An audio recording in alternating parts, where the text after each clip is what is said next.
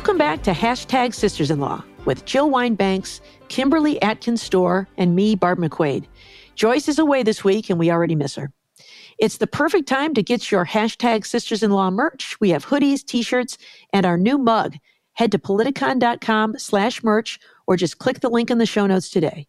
And now on to the show, where we'll be discussing the Fani Willis hearings, the judge's decision in the New York fraud case against Donald Trump, and the indictment of an FBI informant. But first, I wanted to ask you guys a question. You know, I've been watching these hearings in Georgia involving Fani Willis and her payment of cash to Nathan Wade. And I was just wondering, to what extent you guys use cash these days? I mean, I am mostly cashless, and the idea that I'd have a big stash of cash to, pay for part of a trip or something like that is just not part of my world. How about you guys? So I very seldom these days use cash. I did when the world seemed to be falling apart in, I guess it was 2000 and something. I did go to the bank and take out a significant amount of money and hid it in my house. I no longer have it because I feel the world is a lot safer now than it was then. When was that, Jill? It was like the financial crisis, 2008. Yeah. Okay. And my husband did the same thing. And what's important is that we both have separate accounts. Because I have been raised in a family where my mother had no checking account. She was given cash by my father or a check that she would cash to pay for groceries. And I decided that I would never be in that circumstance. But when I got married to my first husband, I did have only one joint account. And honestly, I'm a better manager of money than he was. And when I left him and set up my own accounts, I decided I would never again have to tell anybody what I was spending. It would be my own money. And Michael, my husband, new husband, accepted that. Not new, we're married 44 years, but my second husband. You kids. He accepted this. And we would write two separate checks for our mortgage, one from him, one from me, and for any other bills. And it is only very recently that we actually did create a joint account. And that was because we were buying a condominium in the city. And so we wanted to have it in one account. But it was very important to me to be independent and to make my own decisions about money and to know how much I could spend. And I totally understood what Fani Willis was saying about a man is not a plan. Ooh. And to feel that I had, and also, by the way, I have to note in that case that Nathan Wade was called multiple times Mr. Willis, which sort of offended me a lot. He's not Mr. Willis, he's Mr. Wade. But anyway, so it really raised a lot of emotional issues for me about having your own money, your own account, and holding yourself accountable for it and not relying on a man. I can't help but notice that, Kim, you seem to agree. You've identified yourself today in our Zoom call as Kim's man is not a plan. What's your practice with regard to your money management? Yes, I subscribe to the words of the gentlewoman from Illinois as well as the gentlewoman from Georgia. I love my husband. He's fantastic. He's a wonderful companion, but he is not a plan, to paraphrase, not even a paraphrase, to directly quote Destiny's Child. The shoes on my feet, I bought it. The clothes I'm wearing, I bought it. Like, I'm an independent woman. I don't have a joint account of any sort with my husband because we got married a little later in life. I was in my 40s. He was in his 50s. And there was just no reason. My parents always taught me, always have your own. Always have your own. So when I was hearing Fani Willis's father, Mr. Floyd, testify that he taught that to his kids, that felt very familiar to me. So yeah, I may not carry cash unless I'm traveling. Now, so one point that she made, particularly in the Caribbean, I always have some cash on me when you're traveling, whether it's to have some small bills. So when, someone carries your bags to your room or to the taxi, you can give it to them. But also in Caribbean nations, you can either have really high currency conversion fees, or in places like when I went to Cuba, you can't even use an American credit card in Cuba. So you need to take cash there with you. So I took euros because you also get penalized for having American money. But you have to think about these things, especially when you travel. So it was a completely, well, we'll get to the credibility of it, but I was just saying, I was nodding my head when the district attorney was testifying about all that. How about keeping a stash of like 6 months expenses under your mattress or whatever that part was? That happened. So I did that. I think I probably did do that in 2008 too, Jill. And I also did it during the pandemic. Yeah. But because I'm so out of the habit of using cash on a regular basis, I will forget. So when I was moving when I was about to get married, I was like, packing up my handbags, and I opened up this bag and there's like all this money. I'm like, what? Oh, that's the money that I took out when the pandemic hit. I run the risk of forgetting that I did it, let alone where it is. So I'm not telling where I hid mine. Yeah, probably good strategy. Well, I need to learn from you guys because, I might have a dusty old $20 bill in my wallet, and that's about it. I otherwise use credit card or Venmo. Venmo is like the greatest invention ever, right? You can transfer money to people without being present. So that's but we'll have to leave it there to get on with the show because we have a lot to talk about. But future episode, putting a marker down right now, Caribbean or Caribbean. I'm just saying, next time we'll talk about that. So let's get on with our conversation.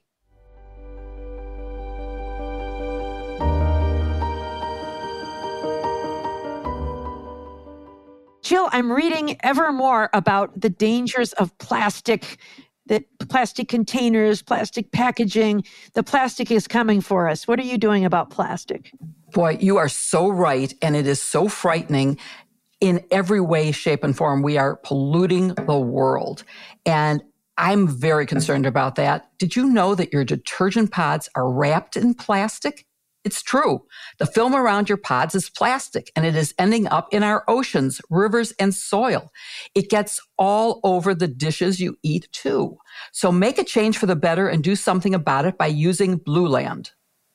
Blueland is on a mission to eliminate single-use plastic by reinventing cleaning essentials to be better for you and the planet. There's no single-use plastic in any component.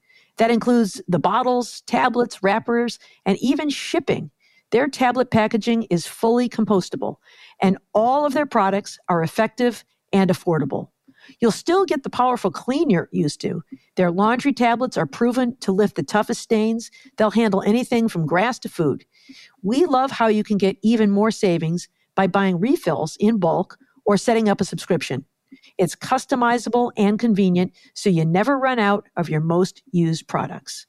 And the scents are delicious too. Blueland is trusted in over 1 million homes, including ours. And now Blueland has a special offer for listeners of this podcast. Right now, you can get 15% off your first order by going to blueland.com/sisters. You won't want to miss this. Again, that's blueland.com/sisters for 15% off. Blueland.com/sisters to get 15% off. And you know where you can find the link in our show notes.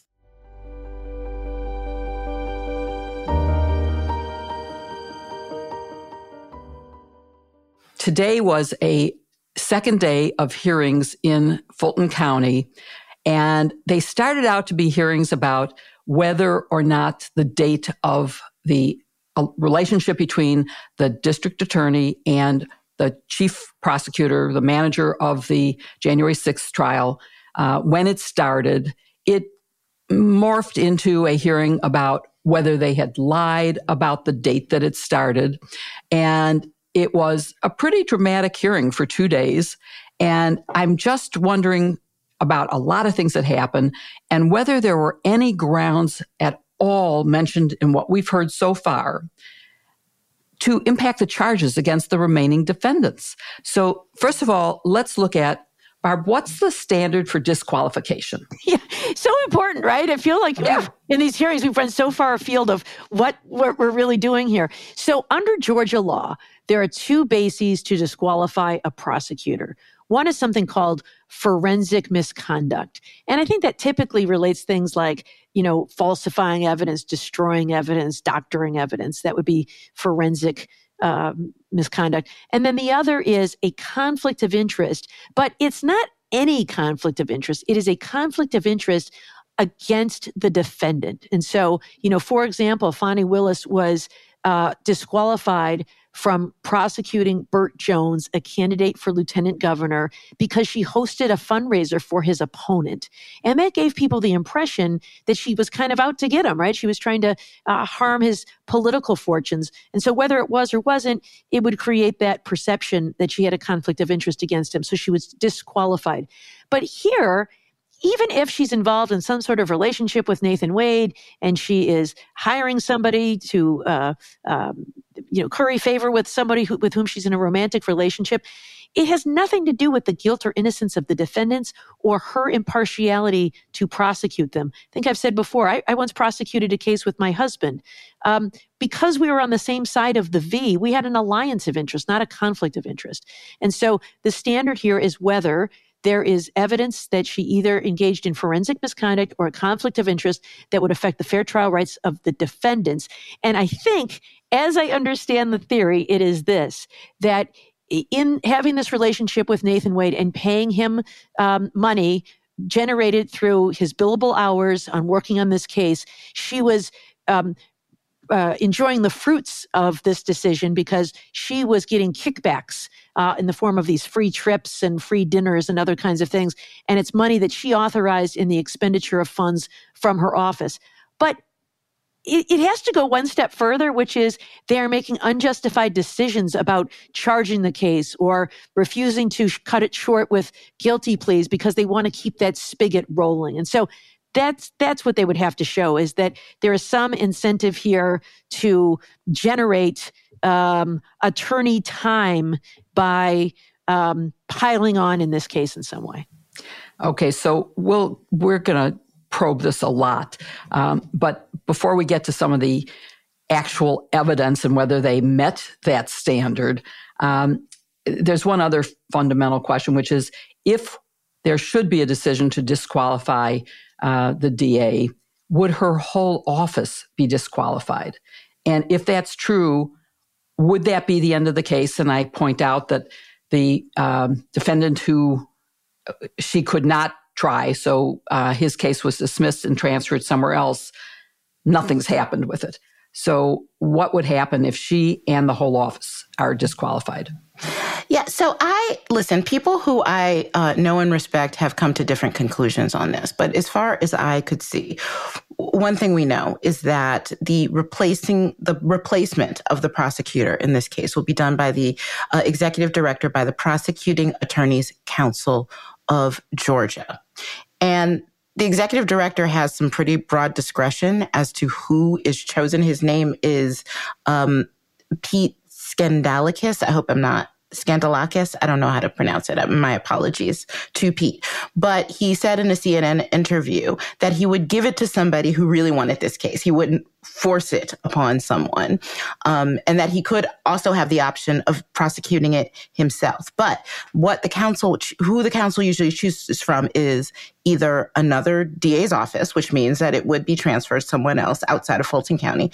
He could give it to a private attorney to prosecute. He could also give it to a member of the council itself, which it has at least one member that is from Fulton County. So to me, that says the part about take somebody who is ready to go and wanting to do it and giving it to a council member, I don't see any rule precluding someone in Fulton County from taking over this case. So there's been a lot of, the whole office would be disqualified. That's factually incorrect. There's nothing in the rule that disqualifies the whole office. Whether he would choose somebody in that office, I think it's up to his discretion. So we don't know. And I would think that if he's looking for somebody who would be willing and ready to go on the case, that would be the first place that I would look if I were him. But I think it's unclear. So one further question that people have asked me is, if there is a chance, or if it actually happens, that DA Willis is disqualified, what happens to the people who have already pleaded guilty, or as I would say it, pled guilty? What happens to their verdicts? I'm in the pleaded camp, by the way. Pleaded, have pled. I don't know, Jill. I think it's a really good question. I could actually see it coming down either way. I'd be interested in, it's an unusual scenario. So I don't know if there's a lot of case law rules about this.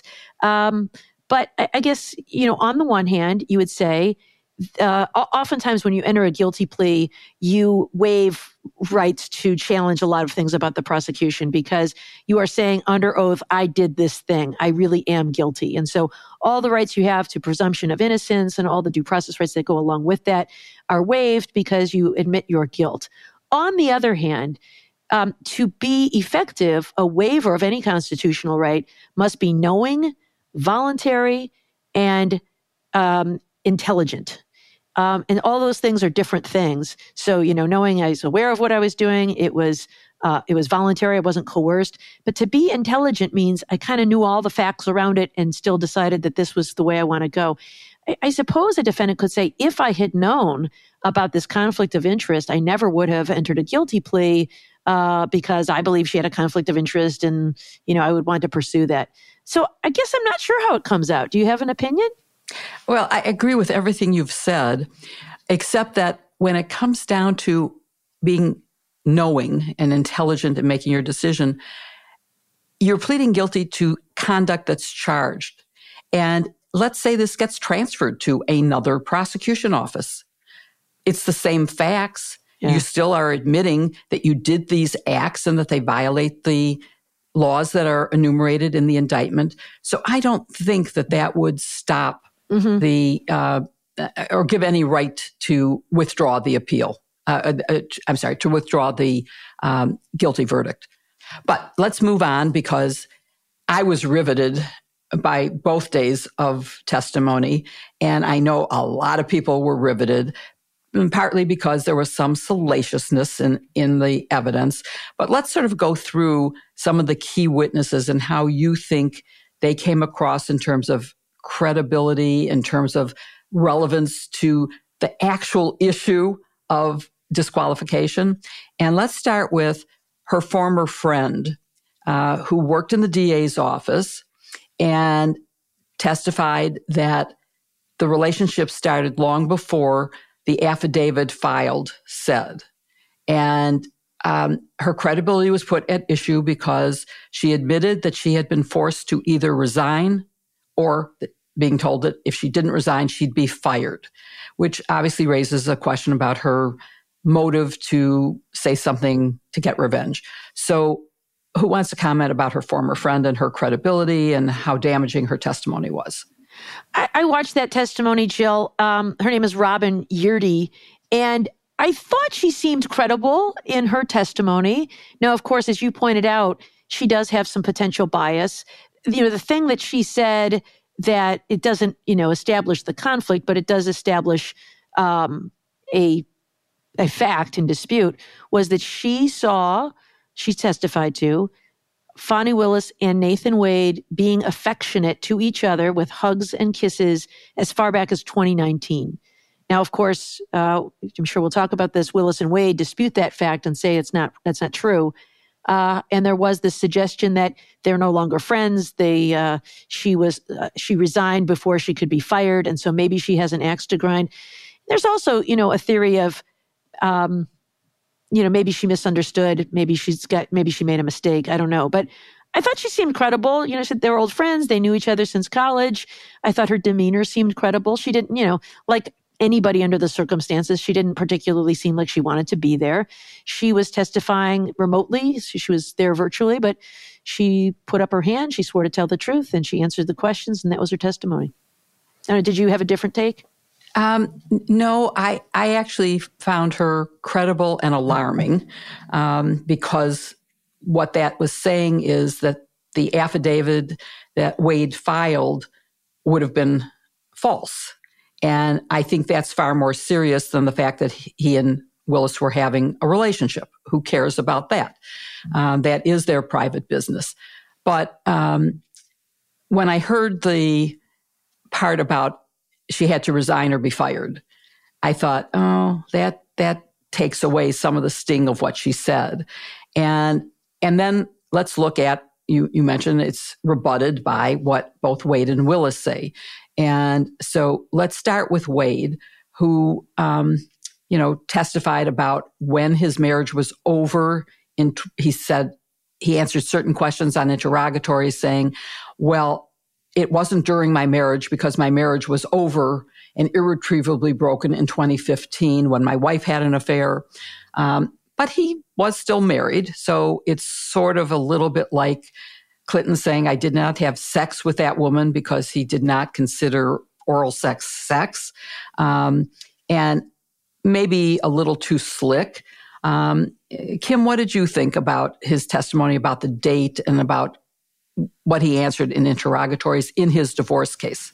So it's hard for me to just answer that question in itself without panning back into the bigger picture, right? Because as Barb very accurately set out, the point of this evidentiary hearing was supposed to be to establish whether or not there was not just an improper relationship, because under Georgia law, prosecutors are not prohibited from having romantic relationships within an office. Rules are different in other places, but in Georgia, that's not a prohibition. So they had to stretch it to claim some sort of financial benefit being made, and that the financial benefit benefited him and Fani Willis, and that they, colluded in some way to grift the system, essentially.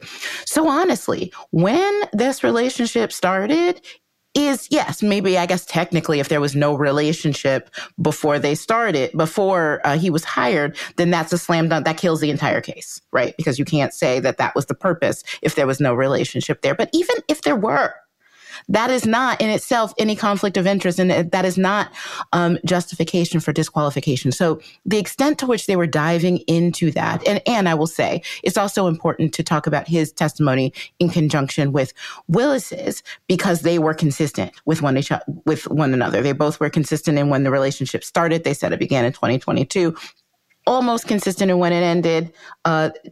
He said it was a couple months before. She said, that's neither here nor there, but I think so is this.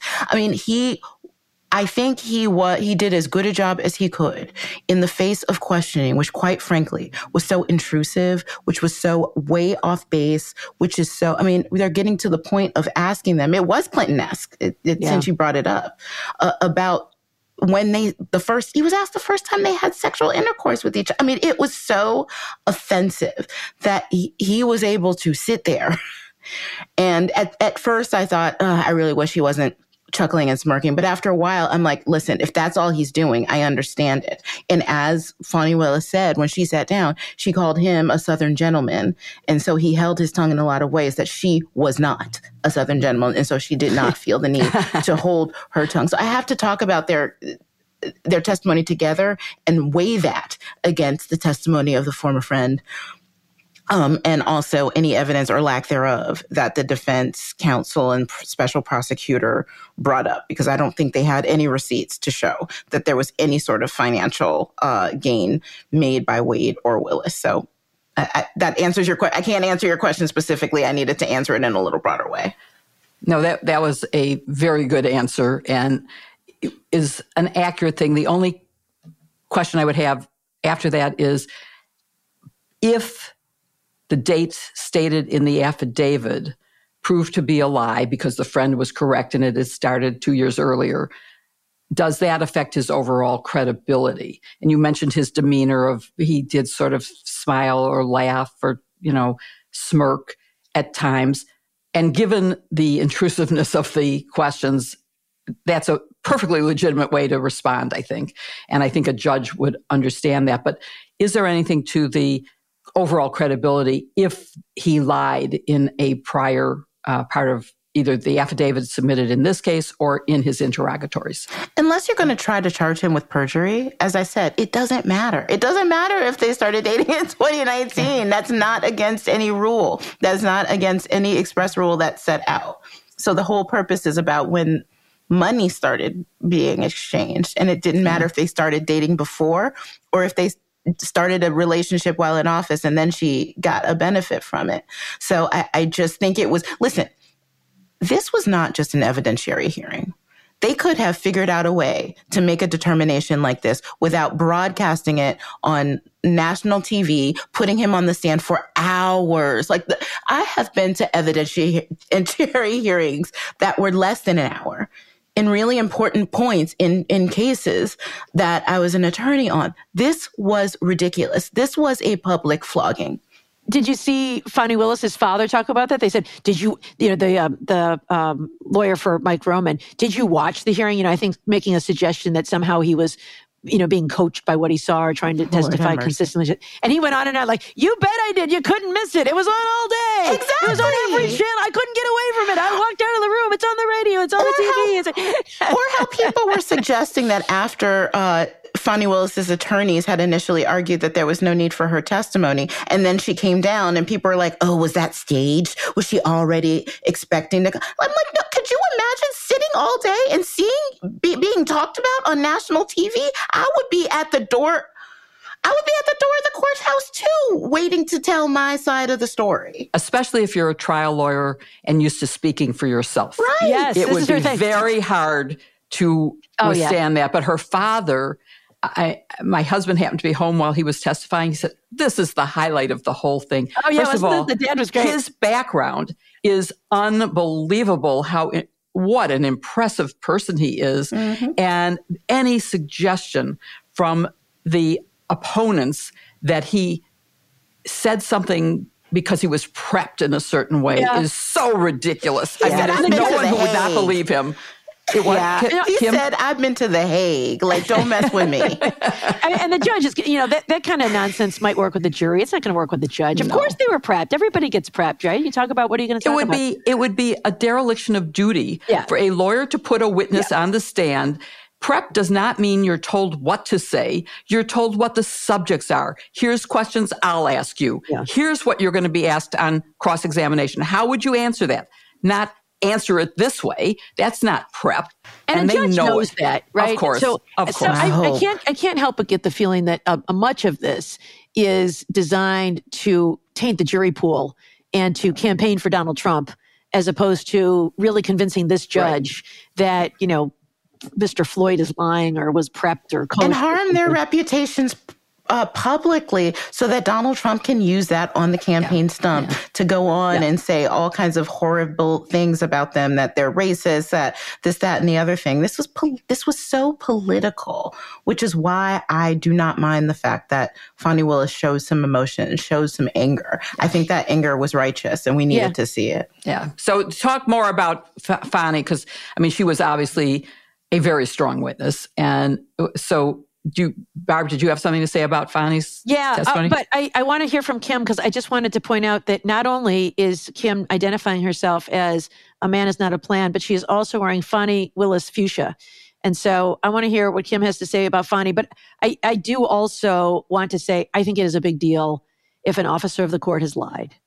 If Nathan Wade and or Fani Willis lied about the date of their relationship starting, that's a big deal. I don't think it disqualifies them from this case, because this case is all about whether there is a conflict of interest as to these defendants. But I think it could cause ethical problems for them in the future. I also think Nathan Wade made some disclosures about using his off-business credit card for personal expenses. Yeah, that was crazy. Ethical problems too. So, but it's important. But he said he didn't take it off his taxes. He did say, but that's still, you don't do. That's... Yeah. So, but I think it's important to think precisely about what this is. They may have done some things that are wrong, but they do not in any way affect the fair trial rights of these defendants. And so it's important to separate those two things. Yeah, I think that's exactly right. And just when I want to clarify, when I said that there is no rule against a personal relationship within the district attorney's office, I'm not saying that that's a good look. I'm not saying that I would have done that. I certainly wouldn't have. If I was seeing somebody before making that decision, I would not have considered that person to be lead prosecutor. And if I developed feelings after hiring that person, I would say, you know what, baby, we got to wait. As soon as this is over, as soon as this trial is over, I will meet you and we will go on a date. I wouldn't have done that because I would not have wanted my credibility questioned in any way whatsoever because of the importance of this, whether it was against the rules or not. And obviously lying under oath is nothing to be messed with, but perjury was never even mentioned in all of these things. That's not what this evidentiary hearing was about. And that's why, to me, it felt like a political, to borrow a phrase, witch hunt. So we've talked about the witnesses. How do you think the lawyers did? Well, I thought that the lawyer for Mike Roman was not super polished. She asked a lot of questions that were imprecise, that lacked time frame, that lacked reference. And so as a result, it took a lot longer than it probably should have. There was a lot of squabbling about, objection and getting back to it. I think a more effective lawyer would have more fine-tuned the questions. I also think it's just improper to delve into personal matters that assassinate a person's character when they are not directly relevant to the issue at hand. I think it's fair game to talk about money and money changing hands and whether Fani Willis was receiving kickbacks. But they went so far afield and all that, as Kim said, talking about their personal history, their sexual history, other kinds of things, that I think it is just... it is an attack on the criminal justice system itself. Because when you assassinate the character of prosecutors, I think there is a deterrent effect on people becoming prosecutors. Certainly, I have experienced the defense strategy of putting the prosecution on trial. But what that usually means is attacking, the investigation, that there was a rush to judgment, or they formed an opinion and then they worked to confirm their own biases or whatever it is. But that's always been about the conduct, not about the personality of the prosecutor, not about their personal characteristics and their personal lives. And if you watch what is happening to Fani Willis, you can imagine a lot of people saying, oh man, I don't ever want to put myself through all of that. And so I think that the lawyering was not only sort of sloppy and, not as sharp as it could be. I also thought it was just ethically improper to go down this road. And I also fault the judge for allowing them to dig into all of this when it's well beyond the bounds of that which was relevant. Yeah, Barbara, that was going to be my question. The judge, it seemed at the end of Thursday's hearing, he finally sort of started speaking up and cutting off irrelevant lines of questioning. But it took him all day to get to that point. There were times that I was asking, why is he not intervening more? Which, at the end of the day, still keeps me, concerned about how this will all come out. I don't know this judge, and I don't know exactly how Judge McAfee will rule based on that. But as to the lawyers, I think that the defense lawyers did a great job energizing Democratic voters in Georgia and beyond. And I just have to point out that Roman's lawyer, Merchant, who you were referring to earlier, is married to another member of the defense team. So it's really ironic that she is raising this issue of conflict of interest when she's married to another lawyer in the case. And I forgot to ask about the former governor of Georgia testified. And Kim, you made a comment on today on MSNBC, and I don't know if you heard Charles Coleman, who raised this issue. I did. And said the collegiality between all those white boys in the courtroom definitely excluded a Black woman of color. And that was a very powerful point to me, just being a woman and being excluded from the old boys network. But what did you think? I actually sent Charles a message thanking him for that message because it was really clear that there was a clique among some in that courtroom that did not include everyone. And to me, I thought, I thought they might have learned their lesson on Thursday about really pissing off women, particularly women of color, but clearly they didn't, because that was quite a moment. And as for the governor's testimony, he added absolutely nothing. Like he could have saved the trip. I mean, what probative evidence did he give? None. I thought there was a little bit of probative evidence, and it was this. He declined to take the case. And I think that tended to show that Fani Willis wasn't like giving Nathan Wade any gift here by hiring him. She tried to find people to do this job, and it was hard to find people to do this job.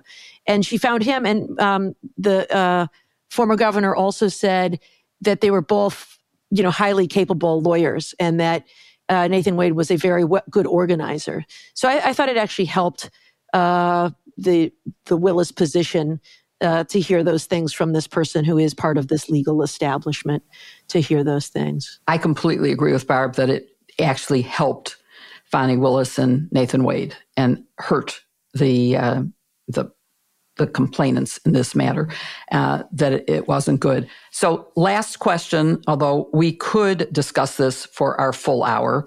There are so many other important things to get on with. What do you think is going to be the final ruling about whether the Fani Willis and Nathan Wade are disqualified or the office is disqualified? How will Judge McAfee rule? I think he will find that there's no conflict of interest here as to the defendants. There's been nothing shown to make anything out of this, alleged kickback scheme. They even said like she was guilty of a RICO or something. I mean, it's ridiculous. I think he will find there's no conflict of interest. He will keep her on the case. And if anything, I think there is a real risk that this all backfires on the defense. When I first heard about these allegations, I thought, shame on Fani Willis. Like, how dare you have, in the biggest case of your life, a secret affair with your coworker. And now I'm left saying, Nathan Wade said, it wasn't secret, it was just private. And hearing her testify, I'm totally in her camp now. She absolutely won me over, and I'm feeling protective of her. And, to the extent the goal is to taint the jury pool, they may, it may work in the world of Trump supporters, but I think to neutral observers, this gimmick backfired. Did her father's testimony, you mentioned the secret versus private, did her father's testimony that he did not know about their relationship, even though he knew about her prior boyfriend and had met her prior boyfriend, did that at all impact whether you believed the difference between secret and private? Yeah, helpful, not dispositive. I think helpful to the Willis-Wade view of the world. I thought it was ridiculous. Ask my dad when I dated somebody. He doesn't know. I just think it was a part of just the attempt to embarrass the attempt. He was a lot calmer, I will say. He was a lot calmer than my dad would have been if asked to comment on my finances and my love life. Like, honestly, he has the patience of Job.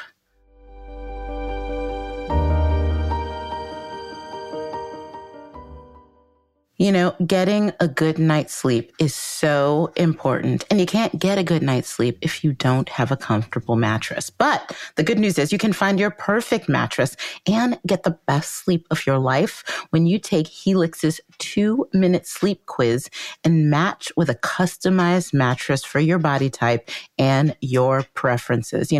All of us sisters have different preferences when it comes to everything, even different opinions. I like a firm mattress. But, I know that when Joyce took the Helix quiz, she matched with the Helix Midnight mattress. And she loves it so much that she bought one for everyone in her family. And we love their mattresses too. Your sleep will be better than ever with Helix, and you can upgrade to a mattress tailored just for the way you sleep. Like us, you'll never go back.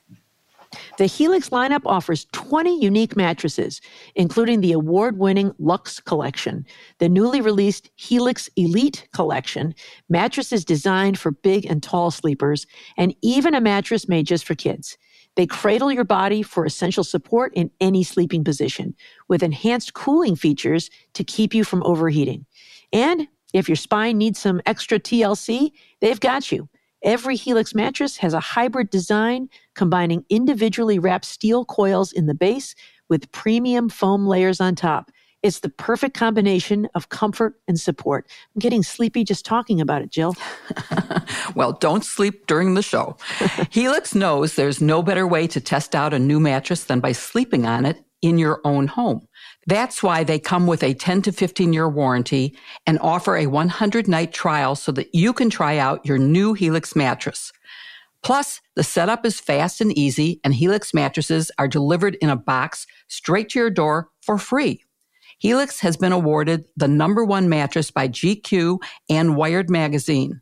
Leading chiropractors and doctors of sleep medicine use Helix as a go-to solution for improved sleep.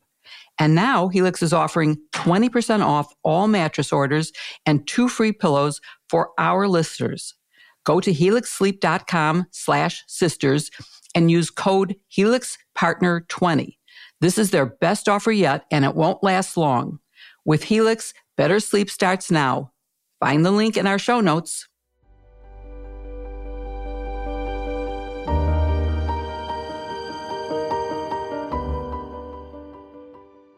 So just as we began recording this podcast, the news came down that Donald Trump and other members of his family have been fined more than $350 million for committing fraud as the head of the Trump Organization, defrauding insurance companies and banks. And in addition, Donald Trump cannot do business in the state of New York or serve on a corporate board for 3 years. So it's not the corporate death penalty, but it's still a corporate sentence nonetheless. I want to get a reaction from my sisters first, just on the amount of this verdict, as well as the injunctive relief given here. I'm going to start with you, Barb. I think this was appropriate. You know, it's interesting. If you look at all of the fraud here and the judge's language, it's just over the top. And this was an effort to disgorge the profits, the ill-gotten gain from all of this. And so, it's difficult to measure the loss. There's no, real loss. But what were the profits that Donald Trump and the Trump Organization made as a result of their fraud? And that's what this number is, an approximation into all of that. And, just to refresh our memories of some of the more egregious examples of what he did. Remember, he said that his apartment in Trump Tower was, 3 times the size. It's 10,000 square feet. He said it was 30,000 square feet. Prime real estate on Fifth Avenue. That's huge. The Mar-a-Lago Resort. He said, according to the appraisers of Palm Beach County, they appraised the property's fair market value as between $18 and $27 million. On his documents, he said it was between $426 and $612 million.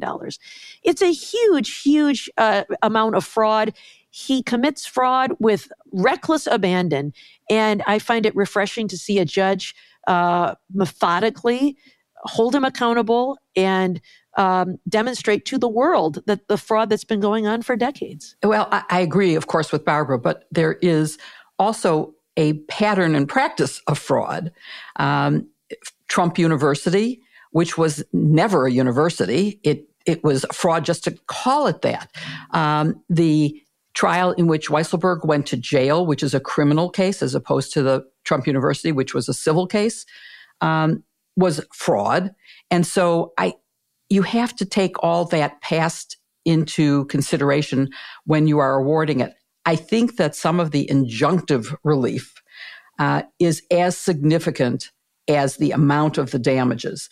And that's because he basically is not going to be able to borrow from a bank that is licensed in New York. It doesn't have to be headquartered there.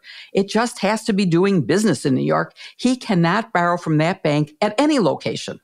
So that's a significant problem for someone in the real estate business. And it wasn't just him. It was both his sons, and who are barred for a lesser amount of time and only had $4 million damages each. It was also Weisselberg and McConaughey, who are penalized here, and they cannot serve in a financial role in any corporation. So this is really significant, but also part of the reason he didn't pull the license completely was because he's giving enhanced authority to Barbara Jones. And Barbara Jones is someone I know very well. She was chair of a committee looking at sexual assault in the military that I served on. She is a former federal judge, very well regarded and respected, has been involved actually in Trump world for a long time because she was the judge who made decisions about attorney-client privilege going back to the Michael Cohen case. And part of her enhanced authority is to recommend pulling the license. But in addition, the judge ordered the appointment of an independent director of compliance.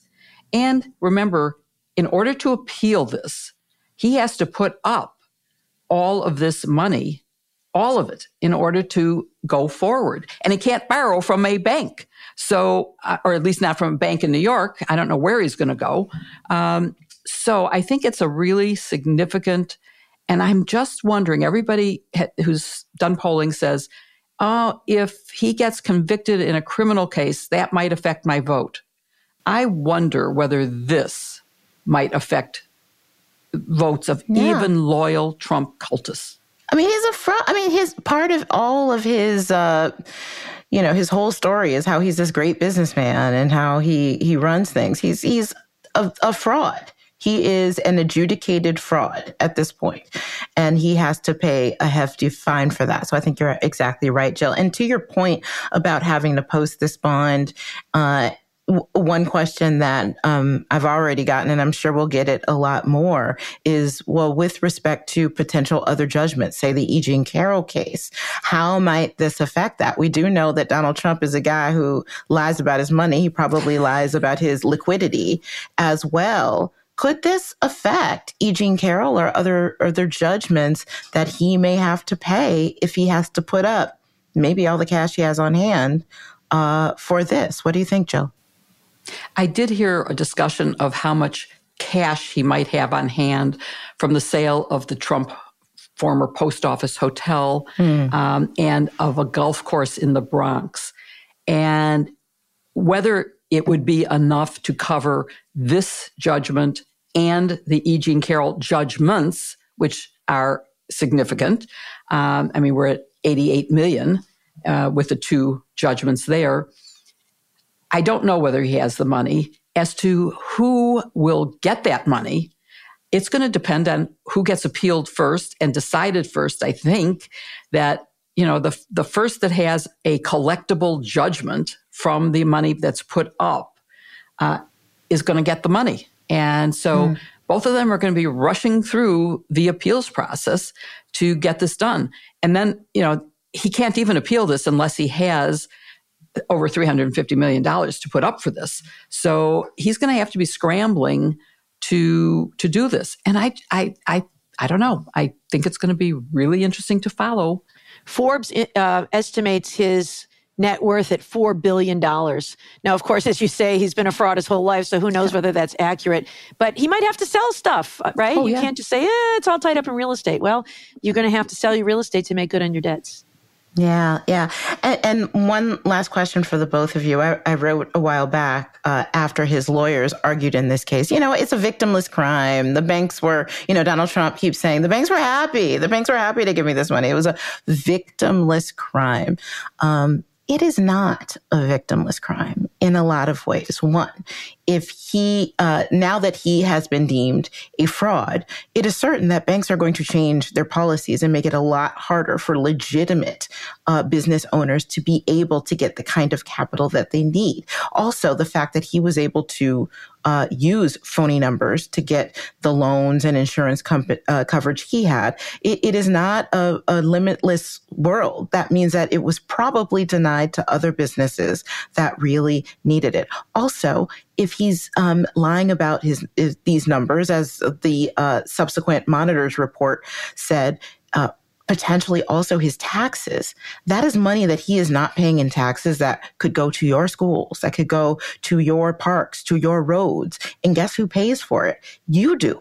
Or you have terrible schools and terrible parks and terrible roads. So talk a little bit from a legal standpoint about this notion of fraud, business fraud, corporate financial fraud being victimless, Barb. Yeah, so this is a defense that is often brought out by defendants in fraud cases, which is the bank didn't suffer any loss, so no problem, right? In fact, they made money, so it's okay. The bank was entitled to the information they requested so that they could assess the risk in making that loan. It is like a drunk driver saying, hey, I made it home okay, so no harm done, right? Nobody died.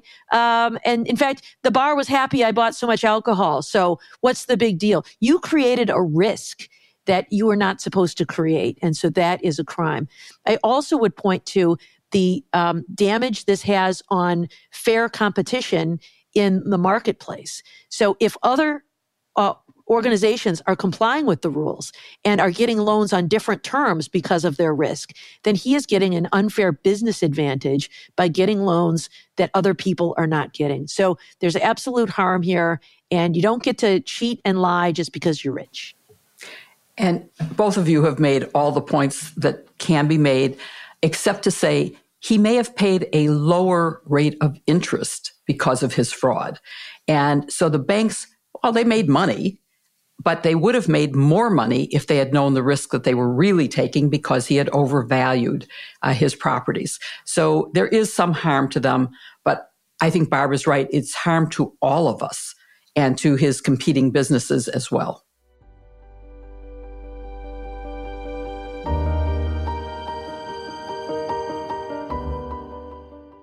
You know, taking care of our planet and our environment is so important.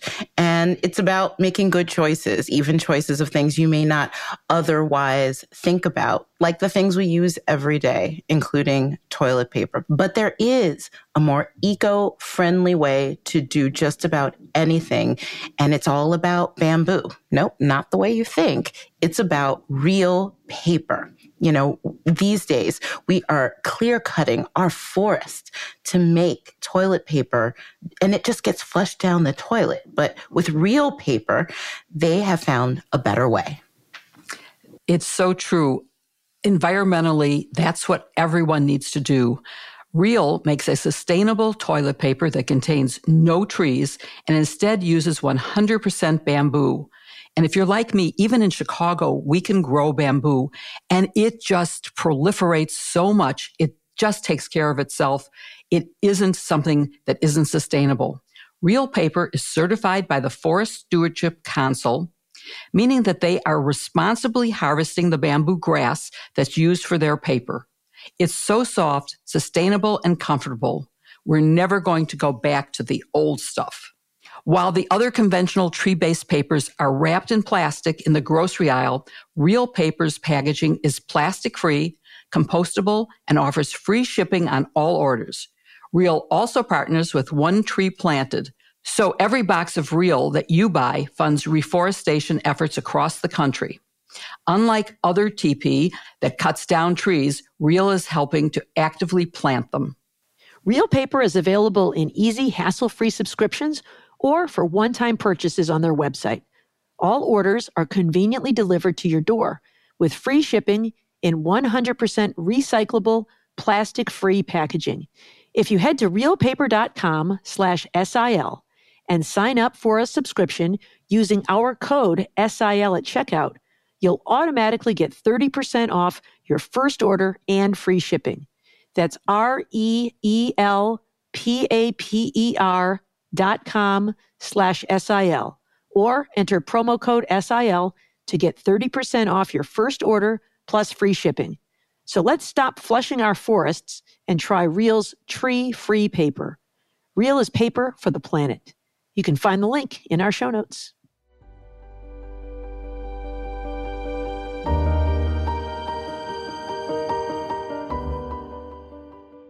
All right, folks, I want to do a lightning round on the other Trump cases that are percolating out there, and a new one. So first, Judge Juan Merchan held a hearing in New York on Thursday in the hush money case.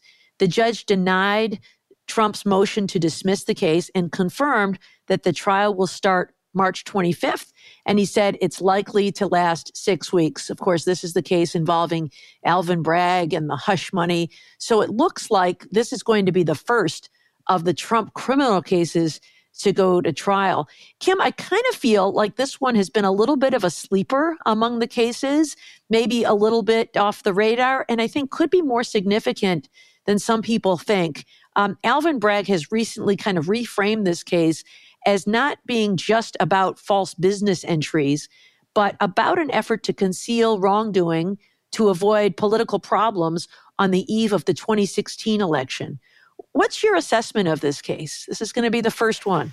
Yeah, it is the first one. And I think because of that, and, we haven't spoken about this case nearly as much as the others, is one reason that District Attorney Bragg is framing this as another election interference case, right? Donald Trump interfered with allowing voters to have all the information in 2016 that they could have used from which to decide who to vote for president by paying Stormy Daniels to keep quiet, right? So it's not just about breaking these particular laws about business records.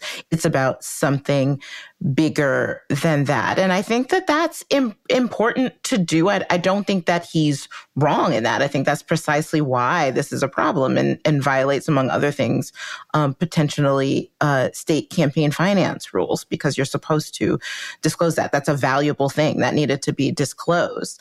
And if you recall, this is about a 2016 payment to Stormy Daniels in order to keep her quiet about their previous relationships. But it's an important case. He's facing 34 felony counts here. This is nothing to sneeze at. And it comes with a prison sentence of as much as 4 years. So he's running to and be in the way. And I think that's per count. Yeah. Although I'm sure any judge would, make them concurrent. Probably, yes. Probably make them concurrent, right? I'm trying to get my concurrent. I confuse concurrent and consecutive, and I also confuse supine and prone. So it's the one where they all run at the same time. Yeah, concurrent. There is you have probably both read the autobiography of Malcolm X, and he actually tells a funny story there where he was sentenced as a young man. He was in Detroit and committed some minor crime, right? And the judge sentenced him to whatever it was. But it was multiple counts to run concurrently. And he said he didn't know what the word concurrently meant. And so he's doing the math in his head and he thinks, oh, no, I'm going to be in prison for years and years. And then his lawyer had to explain what it meant. No. In the movie, they fainted. After he got that, it's like, no, it's okay. Yeah, you're good. It's okay. So I understand that. I do. So yes, this is an important case, Barb, because remember, he can't pardon himself. He can't, use other shields to try to keep from facing accountability here. He can't claim privilege because this happened before he was president. So this is a big deal. Yeah. Jill, I want to ask you a question. The feds had a chance to charge this case and they didn't. And I've often wondered if the reason the feds took a pass on this was because of the essential role of Michael Cohen. He is certainly going to be a key witness in this case. And should we be worried about the role of Michael Cohen? It's always been rumored that was why the feds took a pass on this. And yet Michael Cohen has been very cooperative, and the Attorney General's case depended on him as well. I mean, it's a civil case, but he was the one who pointed out the overinflation, the undervaluing, when it was convenient for him on either of those things. I've come to know Michael Cohen a little bit by, either being on air with him or having him on my podcast or being on his. And I like him. He's not a friend. I don't go to him with my personal information, but he's someone that I have come to like a lot. And I think that a jury will accept his testimony as they have in the past. And so I'm not that worried about Michael Cohen being a key witness. Mm-hmm. Yeah, I also take comfort in the fact that this is a documents case. Yeah. And, he's there to provide some narration and some connecting of the dots. But I imagine if you're a prosecutor, you're going to make sure that everything he says is corroborated by documents. And so that, I think, can really help minimize any baggage he might have as a convicted perjurer. Certainly frowned upon when you're selecting your witnesses. But, you don't get to pick your witnesses in a criminal case. Oftentimes, the most important witnesses are co-conspirators. They're people who are criminals. They frequently have lied. I can't think of a case where I didn't have someone that I didn't admire or respect, who I didn't think was a career criminal or a person of no moral value. It's just what you do when you're proving a crime. It's not, except in a bank robbery where there might be an innocent patron in the bank or an innocent guard to testify. Mostly it's the co-conspirators. co-defendants even. Did you ever use this line, Jill, when you were talking about a cooperator who had baggage like this? The government didn't choose the witness. Yes. The defendant did. Absolutely. Absolutely. Yeah. All right, well, let's move on. This is the lightning round. I also want to discuss the federal election interference case. We saw Jack Smith file his response, and then we even got a reply from Donald Trump Thursday night to the Supreme Court regarding Trump's motion to stay the case while he appeals the appellate court's decision rejecting his immunity defense. And so Smith has asked the court to deny the motion to stay and send this case back to trial. Now let's get on with it. And then to even deny Trump's forthcoming request to review the case on the merits. And then in the alternative, Smith says, well, if the court's going to entertain this, let's treat this this motion as a petition for certiorari right now and decided on an expedited basis. So those are some pretty good alternatives. And so, Kim, what do you think of that argument? Do you think there's any chance that the court denies the stay outright and lets it go to the court, or that it does this expedited thing that Jack Smith is asking for? I think that I think it's going to be one of the two. I would say 2/3 likelihood that they deny the stay altogether, and the trial proceeds. Maybe 1/3 chance that they take it up on cert. I think there's 0 chance that they do what Donald Trump wants, is keep the stay in place and let him seek en banc review, knowing what the outcome of what that is and knowing that that's a pretty patent attempt to run out the clock and delay, and the court's not going to let him do that. But listen, I think that Jack Smith is, understandably wants this to get going, and that he read this opinion from the 3-judge panel at the DC Circuit, which was very thorough, and said, look, basically saying now, look, Supreme Court, this is as well reasoned as it can be. You have it right here. You can save yourself some time. We know your docket is full with other stuff, including other Donald Trump stuff. Just let us get going. And after this is all done, if the defendant can appeal as much as he'd like, and you can take it up then. Right. Jill, I want to ask you a different question. I don't know if you read the reply brief that Trump filed, which is accusing Jack Smith of engaging in political motives. Because remember at the outset, back before this case was decided by the DC Circuit Court of Appeals, Jack Smith had said, we should leapfrog the Court of Appeals. We should go straight to the Supreme Court. As Kim would say, do not pass go, do not collect $200. Straight to the Supreme Court for a quick review, because this is a case of national import. We know it's ending up in the Supreme Court anyway, so let's skip this intermediate step and go straight to the Supreme Court. And now he says, well, the Court of Appeals has decided no need for the Supreme Court to look at this at all. Let's just get back to it. And they're saying this just proves that Jack Smith is all about politics, and he's just trying to choose the timing of the trial to interfere with the election. What do you think about that argument? I think that argument is a big bust. I think that the circumstances have changed from the time that Jack Smith made the original skip the Court of Appeals and go straight to the Supreme Court. The Supreme Court said, no, we're going to do this in the normal course. The Court of Appeals acted expeditiously and did a very well-reasoned, very well-documented opinion that was per curiam, which means there was no concurring opinions. There was only one opinion, and it spoke for all the judges of the Court of Appeals. And it's a opinion that's so well done that the Supreme Court can't really add much to it. I don't know that it needs to take it up at all at this point. I think it could say, we're denying the stay, and then simultaneously, concurrently, say, and we are going to grant cert on the merits and dismiss it because we think that there's nothing we can add. I think they can read the opinion and know that that's what they would agree with. So I don't think there's any reason to assume this is politically motivated. This is in the interest of a rapid trial, in the interest of the defendant, in the interest of the state, in the interest of all of us voters who want to know the outcome of the case before they have to go to the polls. And the right of a speedy trial is not just the defendant's right. It is the defendant's right. but it is also all of our right. And I think the Supreme Court will get that, and they will either really expedite this so that it doesn't delay the trial any more than it needs to, and they could certainly deny the stay during the pendency of their cert petition so that the trial can get back on track, and then they can deny the case on the merits so that it will never get off track again and can get set to be tried before the election.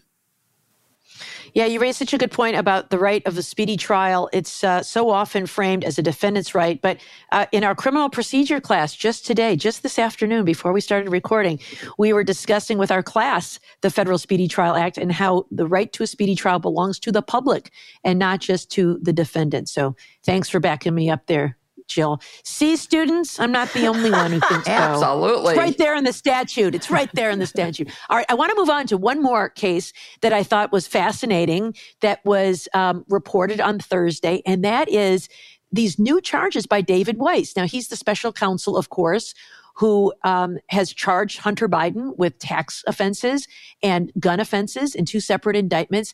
On Thursday, he filed charges against a different person, a man named Alexander Smirnov, for providing false information about Hunter Biden. According to the indictment, Alexander Smirnov was an informant for the FBI, and he told the FBI that Hunter Biden had demanded bribes for himself and his father from a Ukrainian business, the one, Burisma, on whose board Hunter Biden had served. So amazing. Kim, wasn't this the information that was the basis for the effort to impeach Joe Biden? All that reporting about money for the big guy, and Joe Biden got the prosecutor in Ukraine fired because he was trying to interfere with this investigation. I mean, it was all made up. Does this, do you think this will end all efforts to impeach Joe Biden now for allegedly leading a crime family? So I have to start just by saying, in any other week, this would have been like the first thing we talked about, right? And yet this week has been so crazy that we can't dedicate the whole show to it. Yes, this claim was the foundation upon which the entire case that congressional Republicans and prosecutors were trying to make against Hunter Biden rested. That there was this deal, this attempt to leverage, by Hunter Biden to leverage his proximity to the big guy, meaning then Vice President Joe Biden, in order to get money and get this lucrative deal. Yes, it was all made up. It didn't happen. It couldn't have happened. The timeline doesn't add up. And it was so egregious that this so-called informant, Alexander Smirnov, is now facing charges himself. Now, keep in mind, Hunter Biden is still facing charges too on other matters, but this was everything that this was based on. So should this put an end to this congressional inquiry, including this impeachment investigation into Joe Biden? Yes. Will it? No, because it's not like congressional Republicans have needed actual facts to do any of this. We just watched them impeach the head of Homeland Security, the Secretary of Homeland Security, over the situation at the border when they themselves refused to fund the border and failed to pass a funding bill that has resulted now in detainees being released because ICE doesn't have the funding to keep them done. So it's not like the decisions happening in the Republican-led Congress are making any sense. Yeah. Well, I thought it was very interesting. And Jill, I'm wondering what effect you think these charges might have on any FARA charges against Hunter Biden. That's the Foreign Agent Registration Act. Remember that, one of the reasons I think the whole plea deal fell apart when it did, remember Hunter Biden was going down this path of agreeing to plead guilty, and he wanted assurances that he would not be charged for anything in the future. And David Weiss would not give that to him. And there was speculation it's because they were investigating him under this Foreign Agents Registration Act. Do you think this indictment suggests that there's no there and we're done with David Weiss investigating Hunter Biden? So I've sort of always believed there was no there to begin with. and that the charges that were brought for guns and taxes, but particularly the gun charges, are charges that would not have been brought but for his last name. No one else in the world would have been charged with those violations. And because I don't know who all the witnesses might be on a FARA charge, it's hard to answer. But to the extent that Smirnov was one of those witnesses, that case is over. You can't put him on, not just because he's a perjurer, but because he is an unrepentant perjurer who's just been charged in a related matter, something that really relates to Hunter. I mean, they don't name Hunter and Joe Biden except by saying in such clear terms who the political one is and who the businessman one is. Right, what do they say? Businessman one and public official one. Yeah. Who was either the president or vice president. I mean, they go that far. So, I mean, it's obvious that we're talking about Biden and his son. There's no question. It's a related matter. You obviously cannot put him on the stand. And even if he pleads guilty and admits to the falsity, I think it's pretty much bad. It was a bad case to begin with. It's even worse now. And, there is a reason why they haven't filed that when they filed the other charges. And now they may be really sorry they didn't take that plea deal, and they're going to have to go to trial, and he could win. Public official whose name rhymes with low riding. When I was at the Justice Department, people used to make fun of me for doing that sort of thing in an indictment. And they're like, everybody knows who you're talking about. Why are you even trying to do this? And the answer is, it is part of the Justice Department policy to not name people in indictments who are not charged with crimes. But it does lead to these sort of laughable results. And I have to say, in this particular indictment, it's really hard to read it because it's associate one, associate two. Yeah. Oh, wait, are those Ukrainians? Are they Russians? Who are they?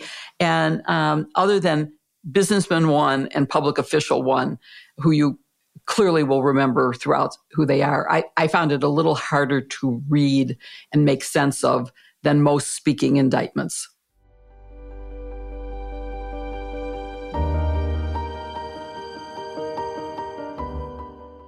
Kim, I'd like to have a conversation about foundational garments.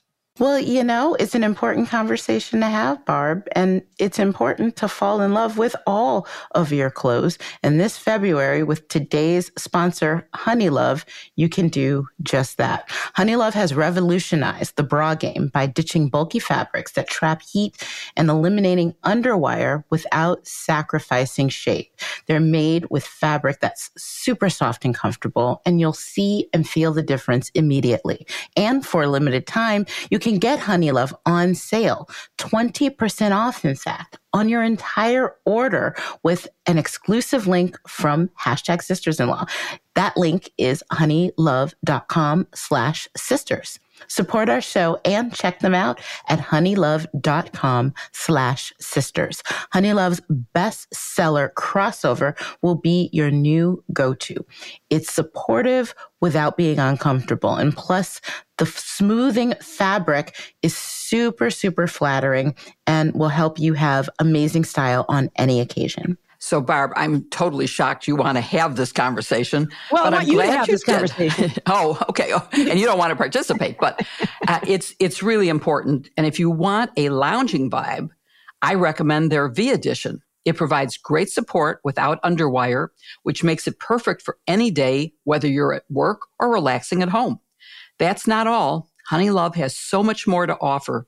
They also have incredibly comfortable shapewear, tanks, and leggings for everyday support. You'll look great pairing your V-bra with their breathable and versatile leggings or by matching your shapewear to your crossover. Treat yourself to the best bras on the market.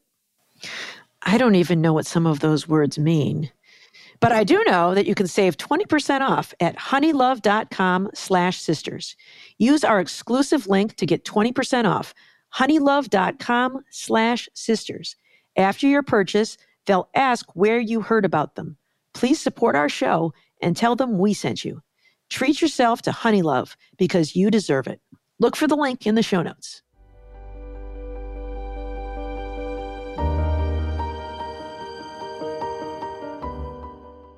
Well, now we come to the part of the show that is our absolute favorite, the part where we answer listener questions.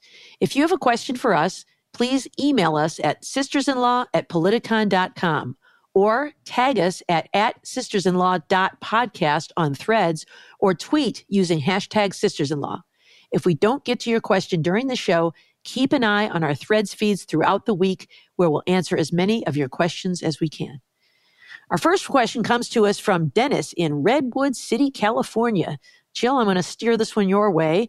Could you please compare Pence and Biden's circumstances and reports concerning their improperly handled documents? They're sort of similar, and Pence got a real break by having a one-page statement of no indictment, and Biden had hundreds of pages that pulled out totally irrelevant things. The differences between Pence, Biden, and Trump were pointed out in the report, and those are legitimate. And because we want equal justice, equal treatment of defendants for similar conduct. So it's fair to point out that Biden isn't being indicted for holding on to documents because he didn't try to hide them. Once he found them, he called the government and said, come and take them. And he didn't try to hide them or destroy them or anything like that. That's a big difference from how Trump handled them. But both Pence and Biden found the documents. They both reported them. And what's the difference? Biden is a Democrat who is being prosecuted by a very far-right Republican who may have a political goal in mind. And that's what led to this extraneous information about Trump's mental acuity and memory. I'll chime in just a smidge. I don't know that it's clear his motive is political, but I do agree that he violated the principles of federal prosecution by including those details. I don't know if we give him the benefit of the doubt on the detail, but I do agree with you that it's a violation. Of course, I don't know his motive, but his violation is clear to me that it's just improper for a prosecutor to in any way harm a non-indicted person. And in a confidential memo, a press memo to your boss, you might go into some things about what influenced you, but in a public report, that is completely inappropriate. And, I don't know how you feel, Barb, but I blame Merrick Garland for letting this go forward without some redaction or explanation. Yeah, I don't know. Garland was between a rock and a hard place too politically. Yeah. Well, why don't we move on? We discussed that a little bit last week. Our next question comes to us from Terry. Has anyone, including legal counsel, ever been held in contempt at the Supreme Court? Kim, what do you think? You're our Supreme Court guru. Yes, this is a wonderful, nerdy question that I'm so glad we got. So the answer is it has happened at the Supreme Court, but only once. So let me step back a bit. Being held in contempt is usually something that happens in trial courts, right? Because you have witnesses that are testifying, you have lawyers that are engaging, questioning witnesses in lines of questioning that can go over the line, can violate the rules of that court. And if they do it repeatedly, or if witnesses or parties go out of line repeatedly, that's when a judge has the power to hold them in contempt. Or if they fail to show up, for example, to testify, they can be held in contempt. At appellate courts like the Supreme Court, that doesn't happen as much because it's usually just attorneys arguing issues of law or constitutional issues before a panel. So you don't have as many opportunities. But back in 1906, there was a case called United States versus Shipp, which involved, it's a terrible story. It involved a Black man in Chattanooga named Ed Johnson, who had been convicted of sexual assault and sentenced to death. But the U.S. Supreme Court stayed that execution. So a group of people, including a sheriff named Joseph Shipp, is where the case gets its name, went to the jail where Ed Johnson was being held, got him out, and lynched him.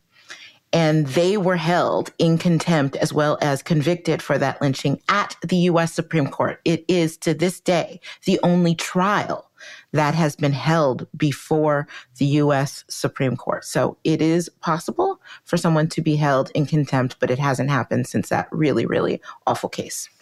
Wow, I did not know about that. That's very interesting. Our final question comes from Janet in New York City, New York. When someone takes possession of classified material, who keeps track of it going out and coming in? Who is responsible for following up to see that documents are returned? Janet, I will answer your question. I know the answer to that. So there are two primary responsible sources for this. One is the owner of the material. So there's always somebody who owns the material. So it might be the FBI in one instance. It might be the CIA. It might be NSA. It might be the Department of Defense.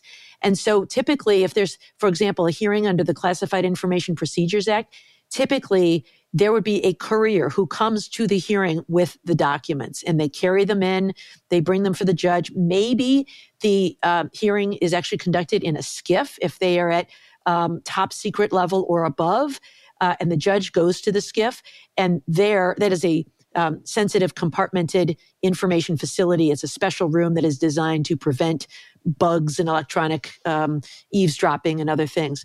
And so usually it's the owner of the material who will keep it there. In addition, there is something called a court security officer. These are officers who work for the court itself.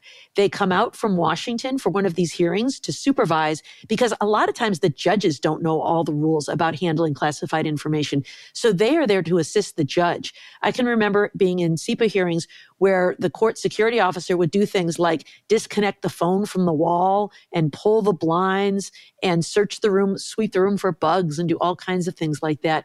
But they're there to make sure the judge doesn't do anything, unintentionally, unwittingly, that would compromise the classified information in some way. Thank you for listening to Hashtag Sisters-in-Law with Jill Wine-Banks, Kimberly Atkins-Storr, and me, Barbara McQuade. Remember, you can send in your questions for next week by email to sistersinlaw@politicon.com. You can also tag us at sistersinlaw.podcast on Threads or tweet using hashtag Sisters-in-Law. Remember, if you want to snag a Hashtag Sisters-in-Law mug, go to politicon.com/merch. And please show some love to this week's sponsors, Blue Land, Helix, Real Paper, and Honeylove. You can find their links in the show notes. Please support them because they really do make this podcast possible. Please follow Hashtag Sisters-in-Law on Apple Podcasts or wherever you listen. And please give us a 5-star review. It really helps others to find the show. See you next week with another episode. Hashtag Sisters-in-Law. Do you know what the only thing that'd be better than a nice, delicious cup of clam chowder in Boston? It would be having one with my sisters-in-law in Boston. Don't you think we should get together there? Well, that sounds pretty good, Kim, but I can think of one thing better, and that would be to get together in Detroit for a Coney dog. Ooh. I think that would be the primo gathering.